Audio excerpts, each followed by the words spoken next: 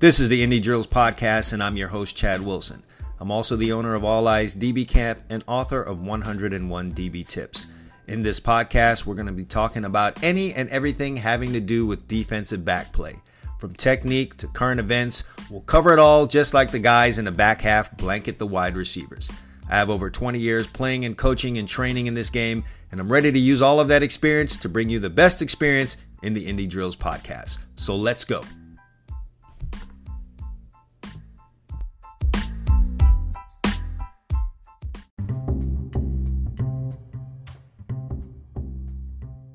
Listeners, if you haven't had a chance to do it yet, pick up your copy of the 101 DB Tips ebook. It's the ultimate reference guide for defensive back play.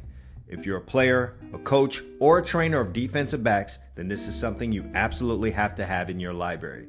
I discuss everything in this book from playing man-to-man coverage, to zone coverage, to how to train, to how to improve your footwork, your eye discipline, and body control. Literally everything pertaining to defensive back is covered in this book. Over 20 years of playing, coaching, and training defensive backs has gone into the making of this ebook, and I'm proud to say that it has helped players and coaches from the little leagues all the way to the college level. Make a point to check this book out now. If you're serious about being the best at what you do, make that purchase. You can find the book by going to 101dbtips.com. That's 101dbtips.com.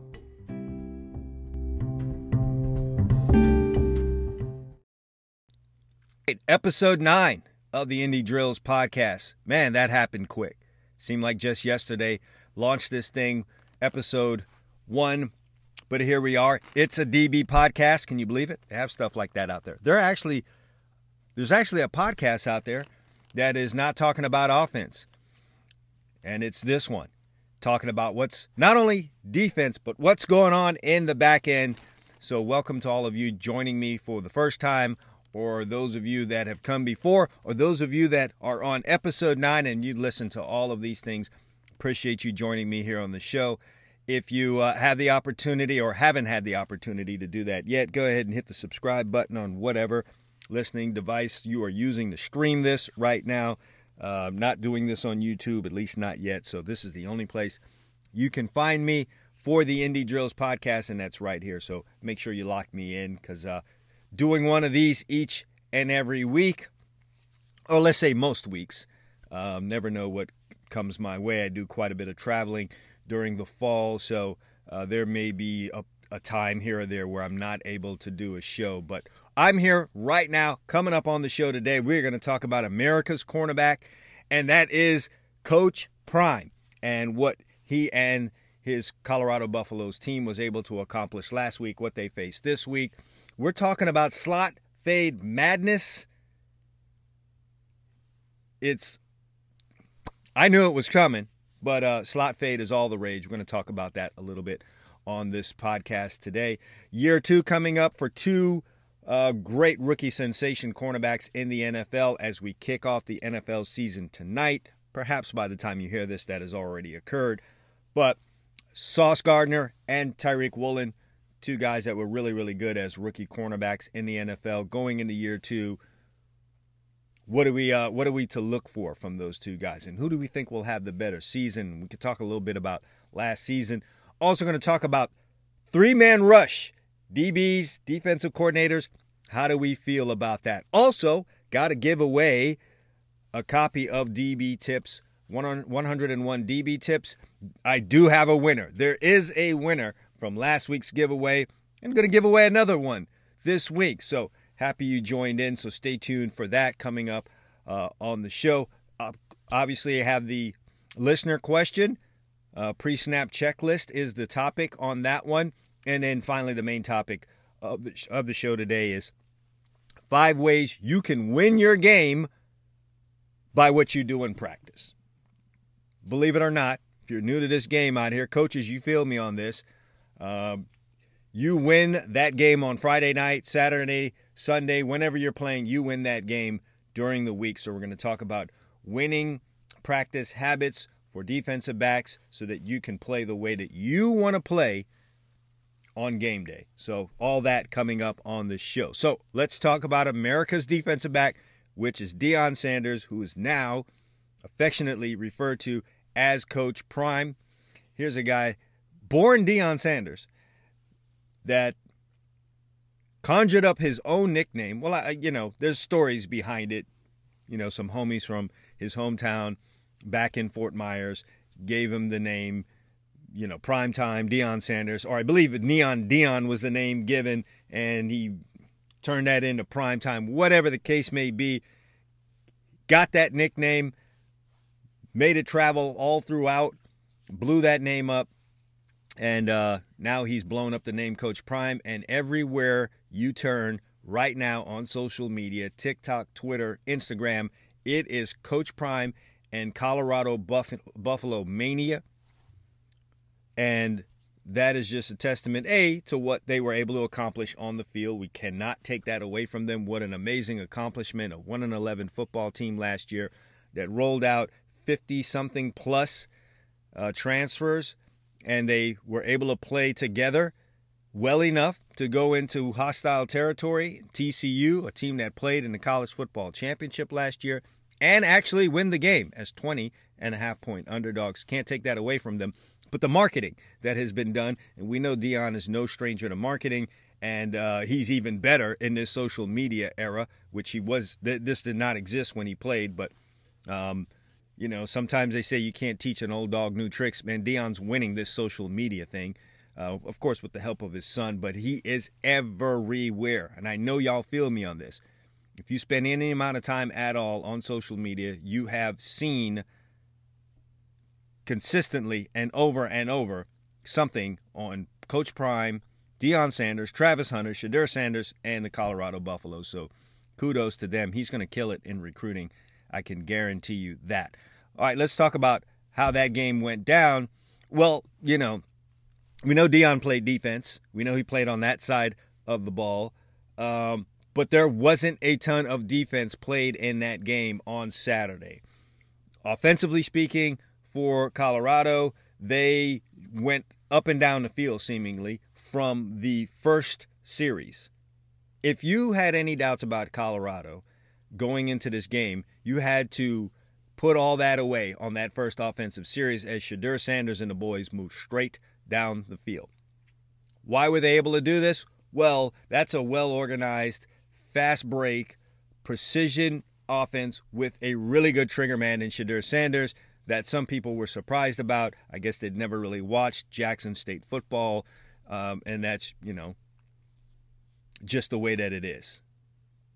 Jackson State football was not a big deal prior to Deion going there, and then, it's people have their feelings about HBCU football. I'm not going to get into that here. However, great trigger man, seemingly made the right decision on damn near all 47 pass attempts that he had in the game. Now, TCU did make things a little easy for Shedeur Sanders and the boys.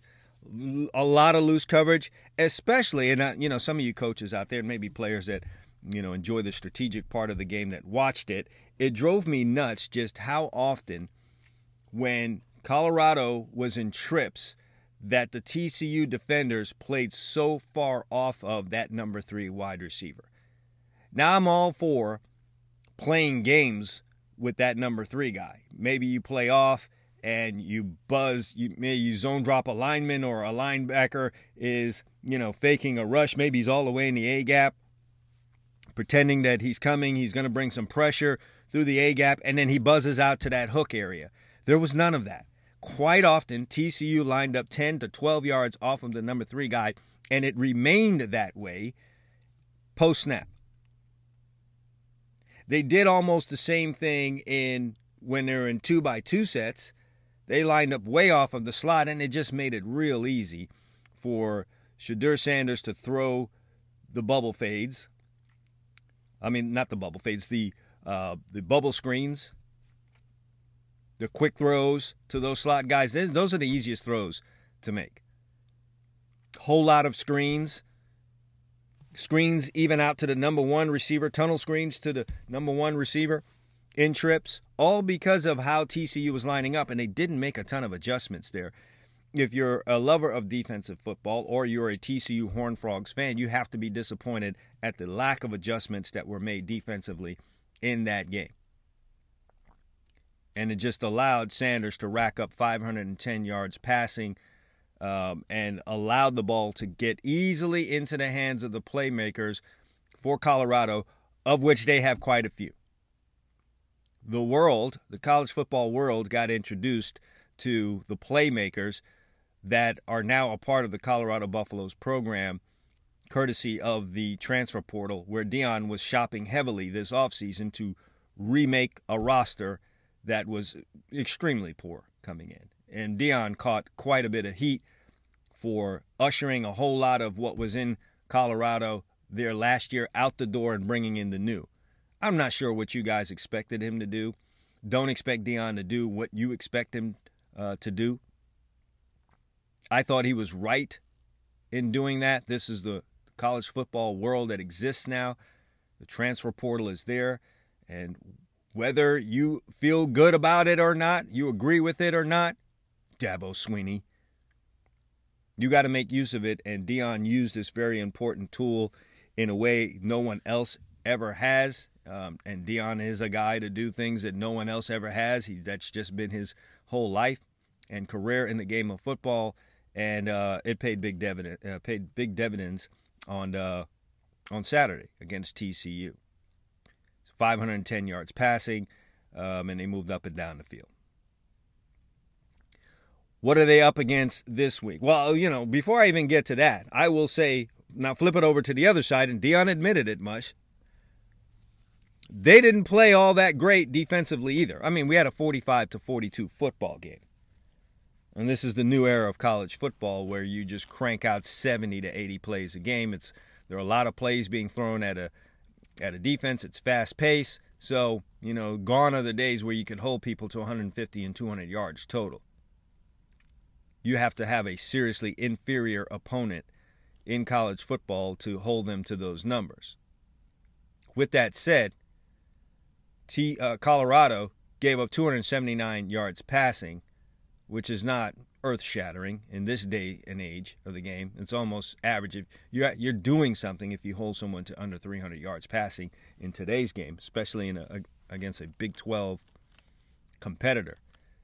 What is troubling, though, is the 262 rushing yards that they gave up. They definitely have to tighten that up. With Nebraska coming to town, Nebraska is definitely going to be looking to play a physical brand of football, similar to what you saw them do last week against Minnesota. Now, Nebraska was offensively challenged, but I think they're looking at the film and watching what Colorado can do offensively, and the game plan has to be to slow things down a little bit. Let's get physical. Let's try to hold on to the ball a little bit. And if Colorado doesn't tighten up what they were doing defensively against TCU's rush, well, we're going to have a really serious ball game. And things can come crashing down in game 2 for Colorado. So that's going to be the big adjustment for me to watch, is what Colorado does defensively to try and slow down what will be a running game that will, a rush defense that will be tested quite often in this game. That just has to be the move for Nebraska. I can't see any other game plan. There's no way in hell that Nebraska wants to or thinks that they can get into a shootout with Shedeur Sanders and the Colorado Buffaloes offense and come out a winner in that game. So 100%, they're going to have to get physical up front, rush the football, see if they can hold on to the ball, get points, and limit the amount of opportunities and plays for Colorado's offense. I also don't know how much they want to venture into the secondary against one Travis Hunter, who had a game for the ages last week. I mean, outstanding. I don't think I've, in my time, have ever seen a game like that for a single player. Now, Charles Woodson won a Heisman for playing offense and defense. He didn't have a game like that in his Heisman year. He might have had a reverse here or there, scored a touchdown, caught a couple passes, but he didn't play every snap like this kid did. And I don't mean he was just out there. Travis Hunter caught 12 balls on the offensive side. I mean, he kept catching that dig route over and over when they needed it. On top of that, 2 deep balls missed. I mean, for God's sakes, if he would have caught the 2 deep balls, he'd have had over 200 yards receiving. That would go with the 2-3 pass breakups that he had and an incredible interception in the low red zone, reading the rail route coming out of the backfield by the running back and just totally crushing TCU and the fans that were on his neck in that end zone. An amazing interception there. So what a game. And I don't think Nebraska really wants to mess with that a whole bunch. So look for Nebraska to try and get physical and run up front. We'll see if Colorado has plugged those holes. Sliding on to the next topic here, and this was a part of the game too, and I'm seeing it with great frequency now in college football as well as in the NFL. I was not surprised. A lot of what I did in training with guys this offseason was, being prepared for the slot fade because it's just the thing to do, and why not? Why not run a slot fade if you're on offense, especially when you have one safety in the middle of the field? That is a tremendous amount of space, both to the inside and the outside, for a wide receiver to work with when you're in a trips formation or a 2-by-2 formation and there's one safety in the middle of the field. It's a tremendous amount of space. It's an easier throw for a quarterback to just try and dump it into that area from the numbers out to the sidelines against basically a single defender because, a lot of times that free safety is just not going to make it over there. He has to get a tremendous read to get over there. So slot fade is the madness. Here's the wrinkle that Colorado threw out there that I can assure you is going to get duplicated, syndicated, and any other aided out there. People are going to start doing this. When the coverage was loose on the slot, whether through, really super soft press or just playing off, and Colorado had the slot fade call on, they would run that slot fade route and then break it off into a comeback. So there's 2 great routes when you have a bunch of space on the outside as a wide receiver. There is the fade because of, again, the space that you have from the bottom of the numbers to the sidelines to fit a ball in as the quarterback. And the comeback, for that same reason, all the space you have once you plant and you start coming back downhill, the more space you have to the outside, the easier to throw, the better chance you have for the completion, and the more difficult it is for the defensive back because it's a longer way to run to get to that wide receiver before that ball gets there. And so that nice little wrinkle by Colorado in a game in which everyone saw, including thousands of coaches, noticed what they were doing on that slot fade, it almost becomes a slot fade option. So loose coverage in the slot, break it down, run it back downhill on a comeback, easy completion as the number 1 receiver runs some kind of a short in route to kind of clear out of the way. Now, normally on these slot fades, you'll get a hitch outside, which leaves that wide receiver, the outside wide receiver, in the flat, making it very difficult now to go run a comeback because there's a chance that the corner that's out over number 1 may kind of straggle back in there and get up underneath that comeback and pick it off. So Colorado has taken that away by having that number 1 receiver, the furthest wide receiver outside, not sit in that flat on the hitch. They're running in routes, bringing it inside, and totally clearing everything out in that area, which now allows either the slot fade or the comeback route to be run. You're a coach out here, you're a player out here listening to this podcast right now, that is going to be duplicated. You're going to see that. So start making preparations right now for how you're going to handle that. Start talking about what kind of technique you're going to have your cornerback over number 2 use. Start talking about different ways you may want to disguise your coverage there. Even when you are aligned in one high pre-snap, start thinking about some things you want to do there. And the multiple ways that you might want to defend that, because it's going to become a staple until someone defensively figures out a way to stop that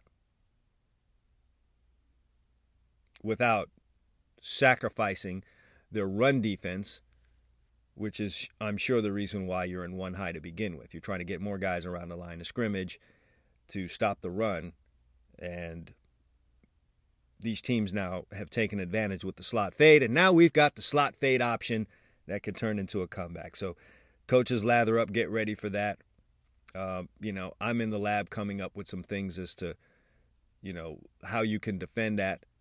So I may discuss that on my Twitter account or at alliesdbcamp.com, which is a place that all of you should have bookmarked and be visiting regularly. But I'm looking forward to cooking up some good stuff for you coaches out there that may be stuck as those slot fades and the slot fade options with the comebacks start raining down your way. All right, sliding on over to a couple of guys that were rookies last year in the NFL at cornerback. Two great rookies.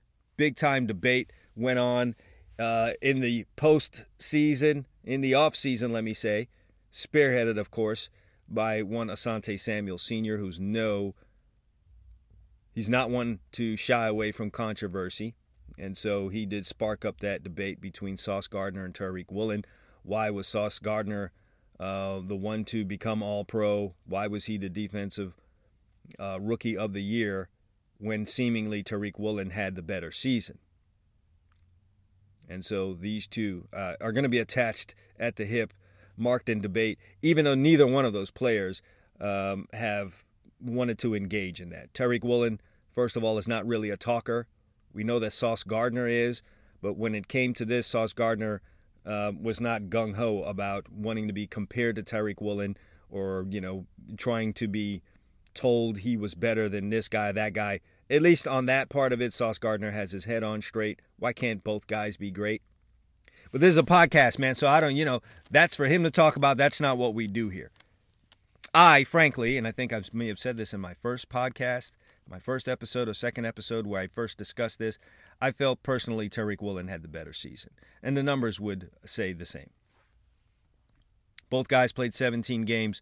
Woolen had 6 interceptions. There's something to be said for turnovers, guys. I know in the post-Darrelle Revis era, somehow a lot of players, fans, and maybe even some coaches have put more of a premium on pass breakups and just not allowing catches. I'm not in that group. Yes, I love those things, obviously, as a guy who played defensive back, coached defensive backs, trains defensive backs, and was a defensive coordinator. Yes, of course, pass breakups and not allowing a receiver to catch the football are important things. But I still highly value taking the ball away. In the true essence of this game, if you're trying to win, just football is math. Turnovers mean more possessions for your team. More possessions, more opportunities to score, more points, more victories. So I value those turnovers. And Tariq Woolen, 6 interceptions to Sauce Gardner's 2. He also scored on one of those interceptions. So he actually put the ball in the end zone, Tariq Woolen I'm talking about, on one of those interceptions. So it wasn't even we're giving it to the offense for the Jets, which was anemic last year, if I could use that word. He went ahead and scored himself on a play. Not only that, Tariq Woolen recovered 3 fumbles last year to 0 for Sauce Gardner. Now, the big number for Sauce Gardner was the pass breakups, for which he had 20. That's a great number, especially for a rookie. 20 pass breakups is great. I mean, if you are in double-digit pass breakups as an NFL corner these days, the way the game is called, the way offensive plays are laid out there, and just just what the game is today, you're doing well. Well, this young man had 20. You know what? Tariq Woolen had 16. Not that far off. To go with the 6 interceptions and the 3 fumble recoveries. So, if you want to run on to some other numbers in terms of who allowed more yards as we start to get into the advanced stats, Sauce Gardner allowed 452 yards to Tariq Woolen's 419. Woolen beat him in completion percentage against him, and I'm going to go ahead and say this. I'm not real huge on these stats right here because I have personally seen them be bogus. You have to really know a team's defense, and you've got to know the calls that were made to accurately assign this, and I happen to know that this gets screwed up quite a bit. But on this metric that people like to use, we're in the PFF era, where fans and other folks think that that's something they should pay attention to. I'm not, again, one of those, but it is what it is. 51% completion allowed for Woolen versus 53 for Sauce Gardner. Quarterback rating against Sauce Gardner. Quarterbacks, 62% QB rating against Sauce Gardner when targeting him. 48% when targeting Tariq Woolen. So really by every metric, with the exception of pass breakups, Tariq Woolen had a better season. But Sauce Gardner has the name Sauce, and he plays for the New York Jets. And so I'm a little bit with Asante Samuel on that. Who's going to fare better in year two? That's anyone's guess. Both of these guys, I don't think they're flukes. You're talking about two long corners here that can run. We obviously know Tariq Woolen has ridiculous speed. We saw what he did at the Combine, and then that showed on the field. He wasn't just a guy that ran fast in shorts on turf with no helmet on. There were numerous times in games last year where we saw this guy turn on the Jets and appear on the screen looking like he was on four legs. But both of these guys can run. Both of these guys are long, tall corners. Woolen's 6'4", running like that. So these guys have the skill set, and I think they're both going to have great seasons. I would venture to say they're probably both going to have similar stats again this year and also have a good season. A, because of who they are. B, because they play on good defenses. The Jets were a really good defense last year. The Seahawks, if they've done anything consistently under Pete Carroll, is play good defense. So they're going to have the benefit of that. Plus, I love Seattle offensively under Geno Smith. So, him playing there and how they're going to play offensively is not going to put any undue pressure on Seattle's defense, where they face more plays and they're just, not able to operate how they've been. So they'll be what they've been, or maybe even better, with another year under the belt for, their offense under Geno Smith. So I don't see him falling off there. Same thing for Sauce Gardner. Now Aaron Rodgers is in town. If anything, Sauce's numbers may bump up if teams aren't afraid to go at him. And they're going to be better offensively. Just please understand that. Aaron Rodgers is better than Zach Wilson. I don't think I just said anything earth-shattering there. So they'll be better offensively. Sauce will face less plays, and he'll probably face more snaps this year with his team having a lead, meaning they're going to be more balls put in the air and potential interceptions and opportunities for him than he had a year ago. So it's going to be very interesting. I think Sauce's numbers are going to improve, especially on the interception front. So, man, if I had to go to a betting window, I'd say, because of the overall improvements the Jets have made, Sauce Gardner may have the better year than Tariq Woolen. But that remains to be seen. I'm with both of these guys, though. Both of these guys are going to be really, really good cornerbacks this year and into the remaining future. All right, still coming up, I've got a book winner in the book giveaway, 101 DB Tips. Announced that last week. Going to announce a winner for the first giveaway coming up in a few minutes, and also give away another book here. So stay tuned for that. Another thing I want to touch on is the three-man rush.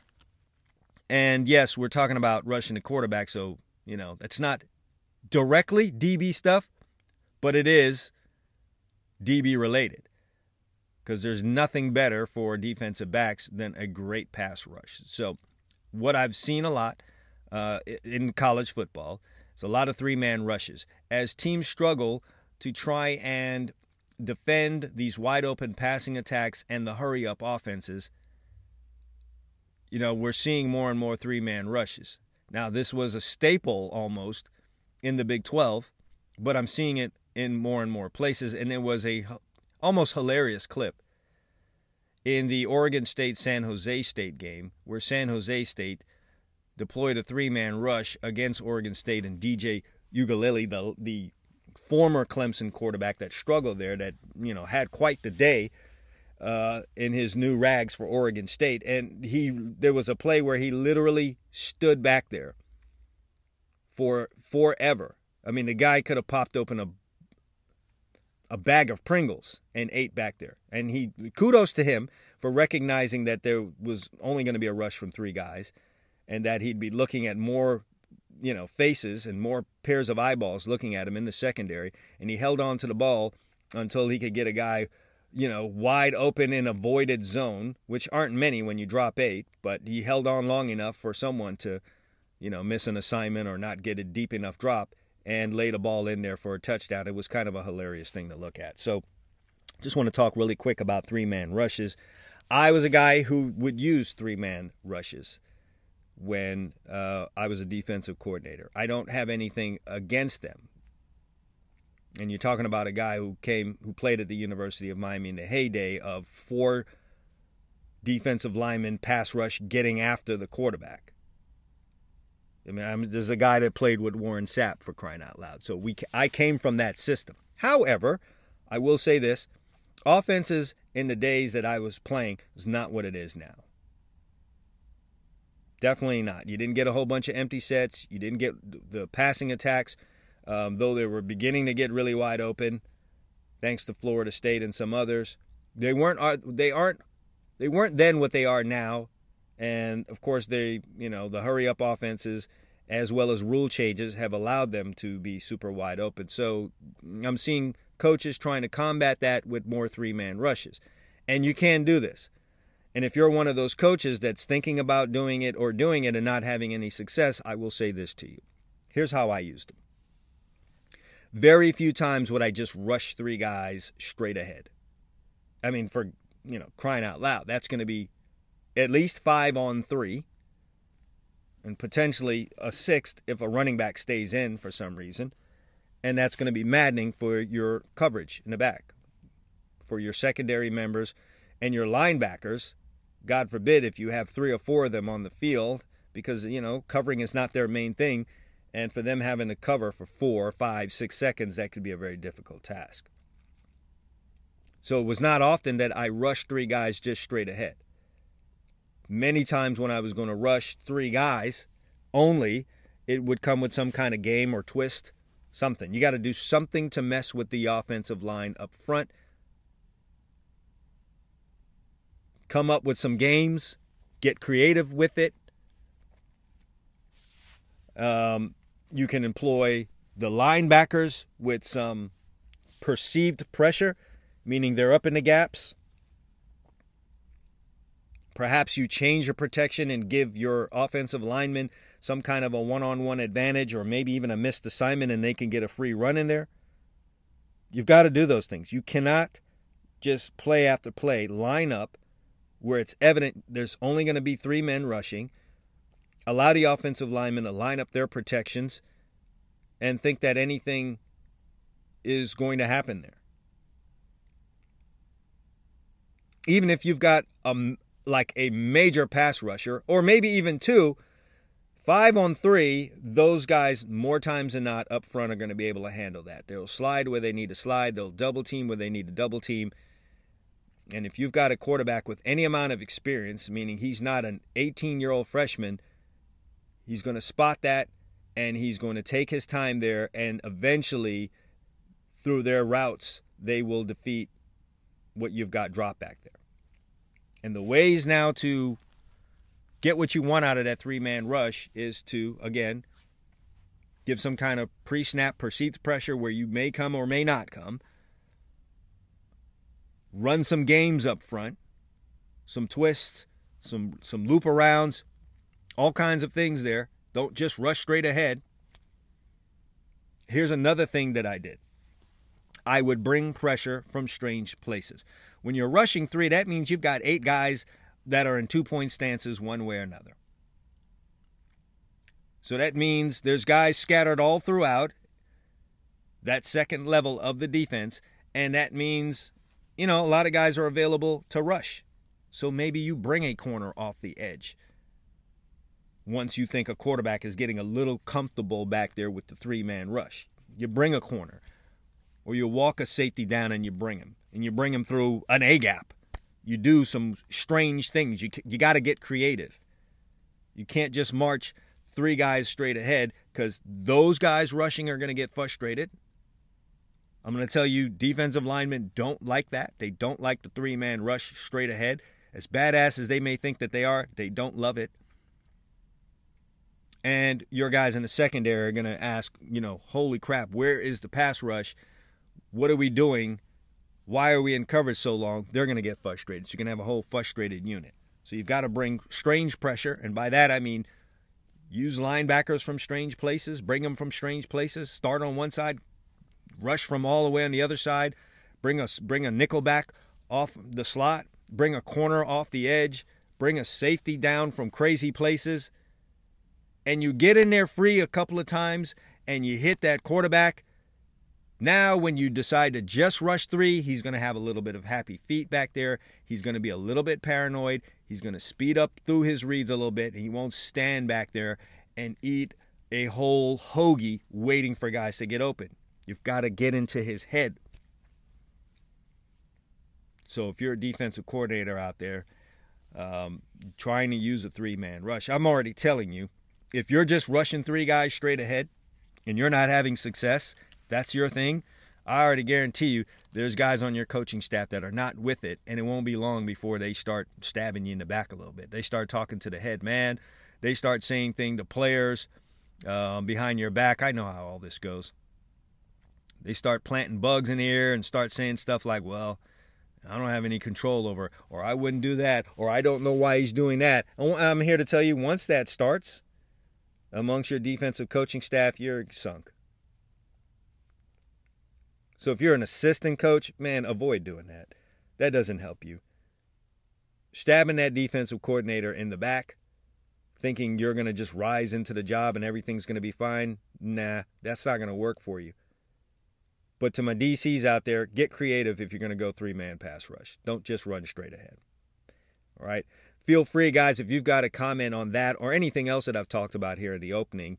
But I would like to hear some of you guys' comments and thoughts, especially my coordinators and coaches out there. What's your feeling about the 3-man rush? Do you use it? And are you successful with it? And what are your feelings on what I just said there? All right, time to give away a book. I'm kind of excited about this. My first giveaway on the Indie Drills podcast. So just to recap here, last week, gave out a word, which I will be doing again on this week's podcast. So stay tuned for that. Gave out a word, and, anyone listening that was interested in winning the book needed to text me with that word in the subject line, and we're going to randomly pick someone, which we did. Now, little disclaimer, with this giveaway and the one that I'm doing this week, it is a 101 DB Tips book. However, it does have a misprint in it, a small one, but a misprint nonetheless. Tips 2 and 3 in the book are duplicated, so it's the same tip for 2 and 3 in the book. So you're actually getting 100 DB tips, not 101. Everything else is the same. Still a knock it out of the park. All of the reviews on this, it could not have gone better. All of the reviews on 101 DB tips has been great. And this is coming from coaches, players, people overseas, people here at home. Love the book. So you're getting a great book. You're just getting 100 DB tips as opposed to 101. So, without further ado, the winner of the book giveaway from last week is Nate Bayer. I hope I'm saying that right. Baier from Durango, Colorado. Man, listen, it's been a great week for the state of Colorado, has it not? Coach Prime goes into Texas, wins at TCU, and now Nate Bayer wins the 101 DB Tips book giveaway, the first giveaway I've ever done on the Indie Drills podcast.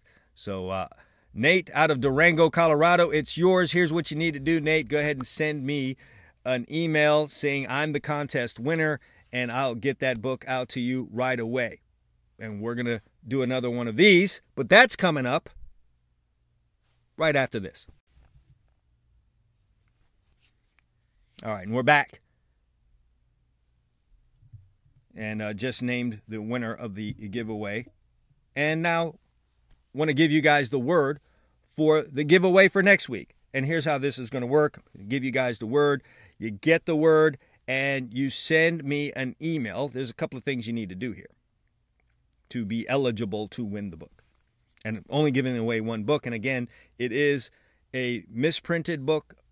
Tips 2 and 3 are the same. So you're going to get 100 DB tips, not 101. Still great book. But here's what you need to do. First, you're going to need to subscribe, follow the show on whatever platform you're using to stream this right now, whether it's Spotify, Apple Podcast, Amazon, whatever you're using to stream this. 2, follow me on Twitter. And that's DB Tips 101 on Twitter, DB Tips 101 on Twitter. And then you have to send me an email with that magic word in the subject line. Send the magic word in the subject line, and that will make you eligible and enter you. That's your entry into the book giveaway. The announcement on who the winner is will be in the next podcast next week, which is going to air next Thursday. All right? And so, this week's magic word is sauce. How about that? Sauce. For Sauce Gardner, all right? Just thought I'd throw that out there. Great cornerback. And his name seemed to be on the tip of everyone's tongue last year, all off season. So sauce is the word. So send me an email to cwilson@alleyesdbcamp.com, cwilson@alleyesdbcamp.com with the word sauce in the subject line. That is after you have subscribed to the show on your podcast streaming device app, and you followed me on Twitter, dbtips101. So send that to me now. Magic word is sauce. All right, let's take a question here. Got this question this week via email, and I really do appreciate when you guys reach out to me with these questions.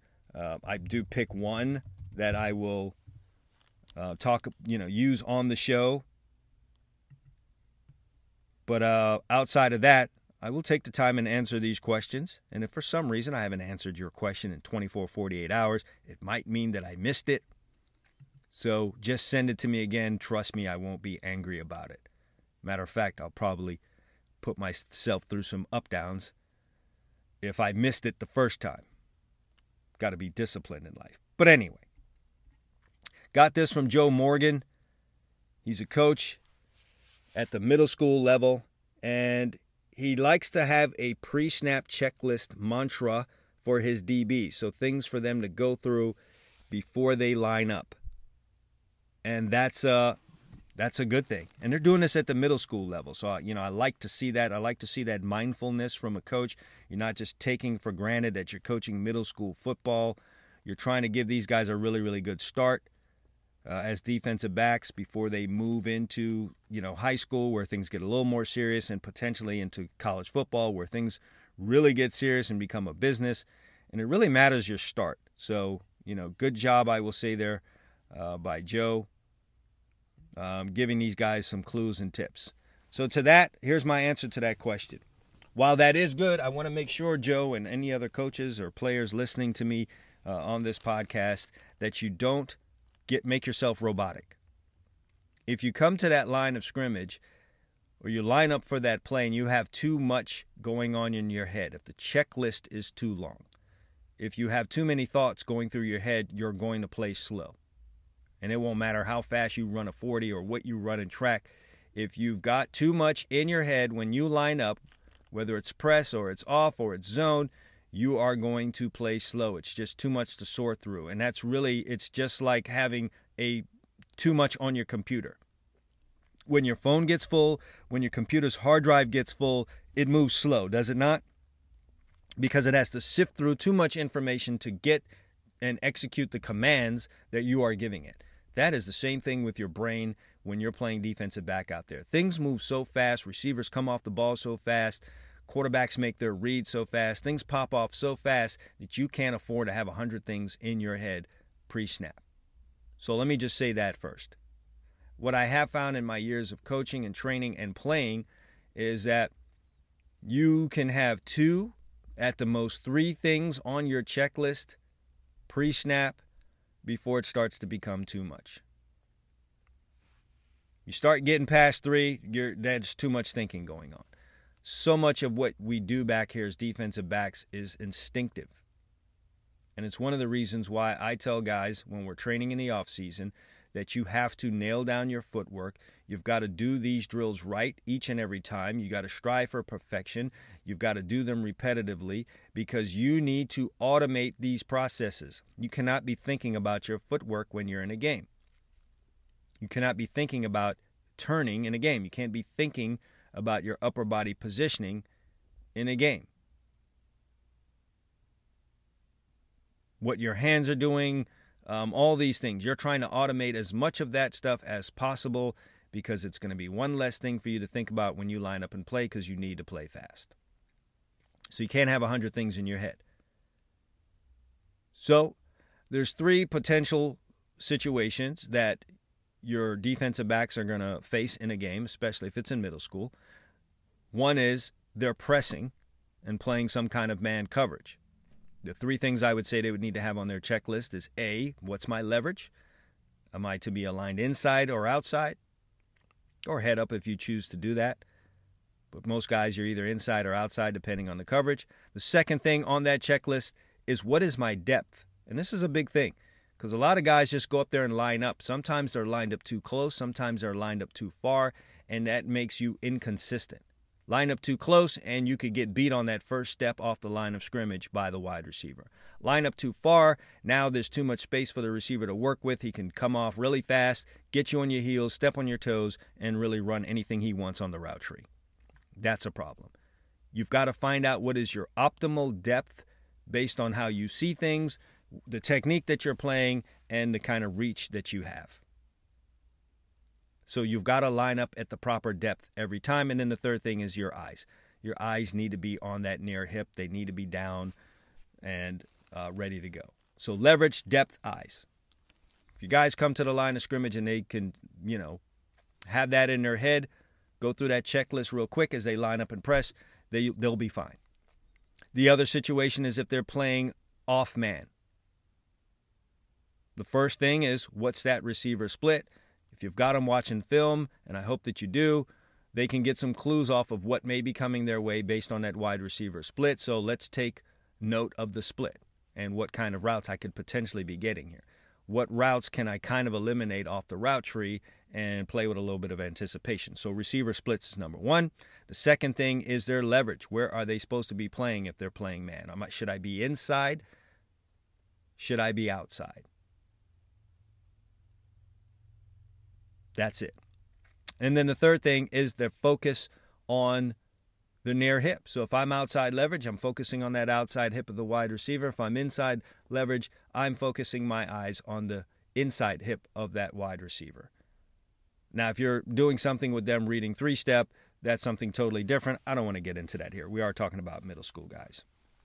If you want information on that, you guys can email me asking me, and I may bring it up in a later show, or I may answer you right there in email. And then the final situation they're going to find themselves in is playing zone.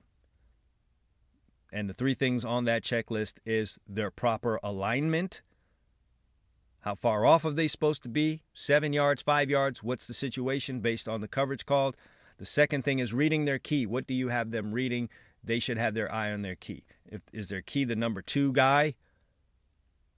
Is it the slot wide receiver? Is it the end man on the line of scrimmage? Is it the quarterback? Whatever you have them reading, they should be focused on their key. And the final thing is what's their zone? Where are they supposed to be? Are they supposed to be in the deep third? Are they in the flat? where is their zone once this ball is snapped? What are they responsible for? So proper alignment, read their key, where is my zone? And those are the three situations your guys are going to find themselves in. Those are the three things in each one of those situations they should be thinking about. As your guys progress, they get a little smarter, they get a little more experience, you can start eliminating at least one of those things out of the checklist.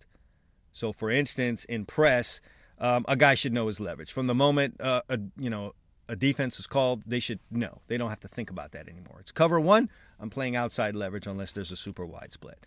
We're playing two-man, I'm inside. I'm hard inside. If we're playing cover zero, I'm inside. They shouldn't have to think about that anymore, so now they could just take their focus to depth and eyes. They'll move even faster if that's all they've got to think about. What's my depth? Get my proper depth, and then where are my eyes? And that's going to be the same for the other three situations. As they get more experience, there'll be one thing that they need to, they can take off of that list, and now it's just two things on the checklist, and they'll move that much faster. And you should look forward to getting them in that situation.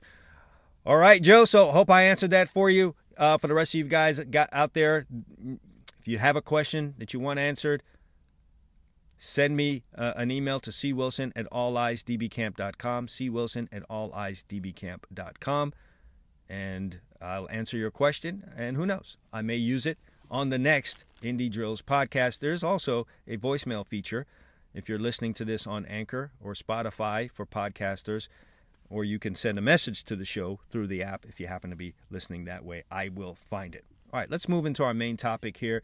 We are full on into the season, and so, practice is a big part of what we're doing. We're no longer just running out and training and doing these things. Are actual live games going on. We need to be able to get good practices in so we can perform and play well and win games on Friday night, Saturday night, or Sunday, whatever level you play, and you're listening to this show. So this would seem to be a really good topic to hit up here.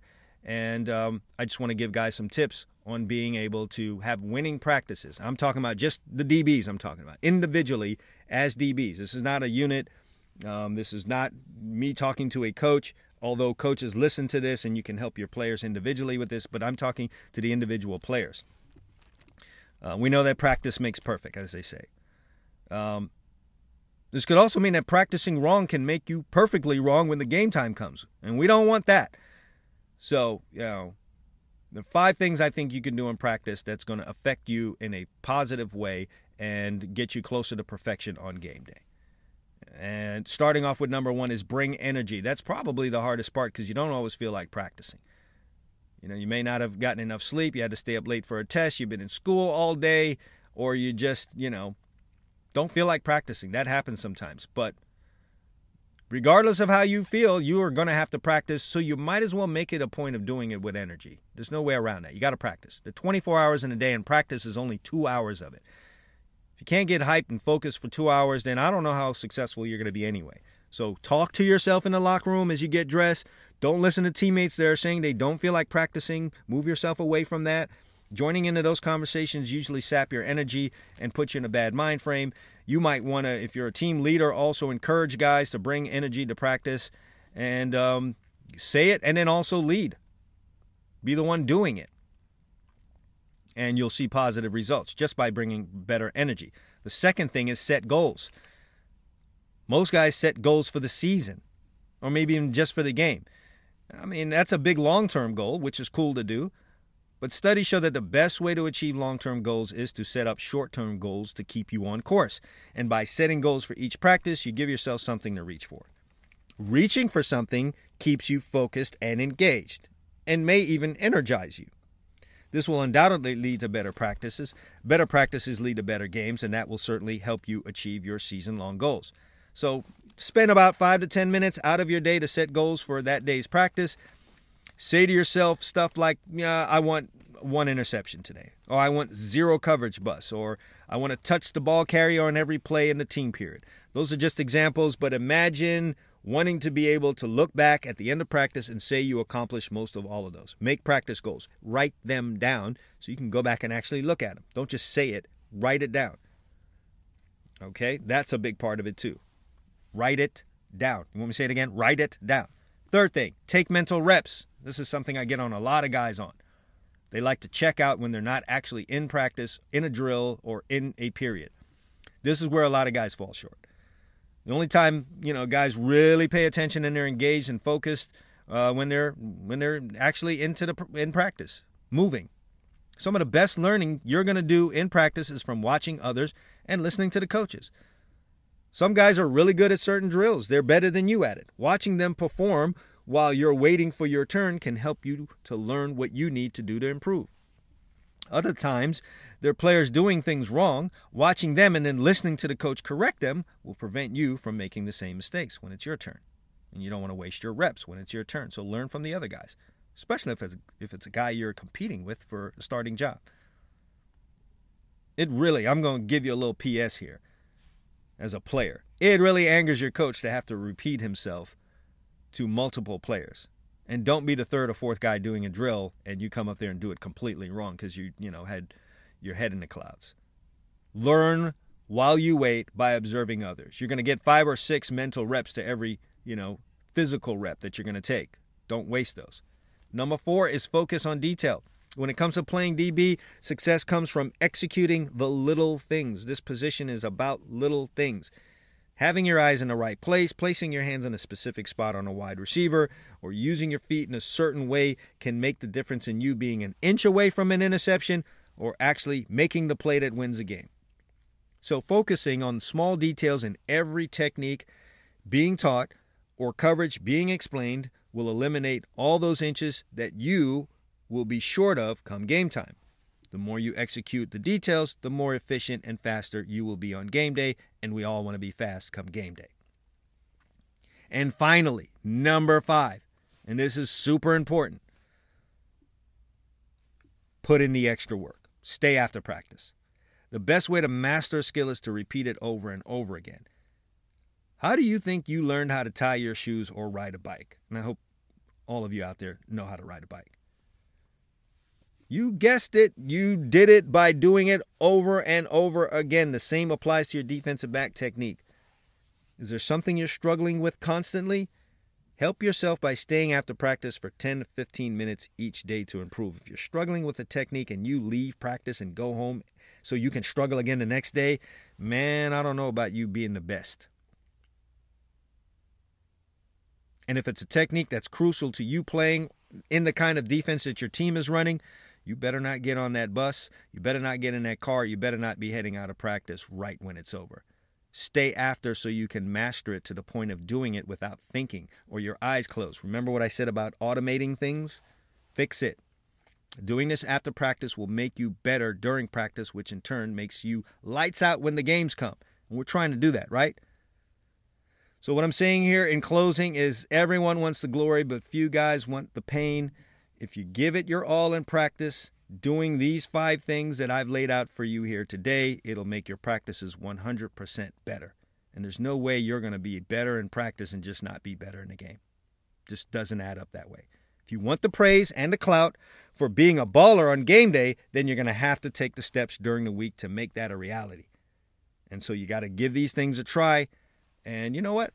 Send me an email. Let me know how it's working out, or hit me up on Twitter, dbtips101. And again, email address cwilson@alliesdbcamp.com. All right. I've held you guys up here for an hour. I hope you got a whole bunch out of this jam-packed Indie Drills podcast. Happy to be doing it with you. Happy to have a DB podcast out there. So appreciate all you guys listening. Again, before you leave, a couple of great resources for you. First of all is the 101 DB Tips book. If you're a DB out there, you should have this book in your hand, and you should, as I've been told this by a couple of guys, and I highly recommend this. Just read 1 tip a day. Whether it's the ebook or it's the softcover book version, take that book out, read 1 tip a day. Don't wait till you start getting in trouble in the season. And if you're already there, read 2 tips a day. But at least read 1 tip a day so you have all that knowledge stored up. And once you get to the end and you've reached the 101st tip, start the book over again, because not only do you need to know these things, you need to review them. That goes for coaches as well. If you've just started coaching or you've been coaching, some of this stuff in here you already know. Maybe a good portion of it you already know, but I coached for a while, and sometimes you just need to be reminded. You just need to see it on a daily basis and be reminded. That's going to make you that much of a better coach. So if you're a coach, if you're a trainer, if you're a player, you need to have this book. It's a nice investment. It's going to pay off, I promise you. So you can go to 101dbtips.com, order yours today, softback version, soft cover version, or the ebook. And then finally, there's the All Eyes DB Camp members area. Over 220 videos now, with stuff on coverages, tips, technique, drills, everything you need in there. A lot of heart and soul been put into that. And I've had that members area for like 5 or 6 years now. So just compiling stuff, nice library there, and just everything that you need. So between the book, if you've got the book and you've got a membership to All Eyes DB Camp members area, there's no way you won't become a baller. There's no way you won't become a top DB coach wherever you're at. I'm confident about that. Dead on confident about that. So reach out and get a couple of those things. And on your way out, subscribe to the podcast. All right, that's it for me, guys. I'm out of here. Can't wait to see the action. NFL football tonight and college football and NFL football this weekend. Can't wait to see how it goes down. Can't wait to see all the matchups on the island and all the interceptions that are going to happen on Friday night, Saturday night, Sunday night. Can't wait for it, and can't wait to get back and talk to you guys next week. All right, thank you guys for listening, and as I always say, All Eyes DB Camp, consistency breeds results.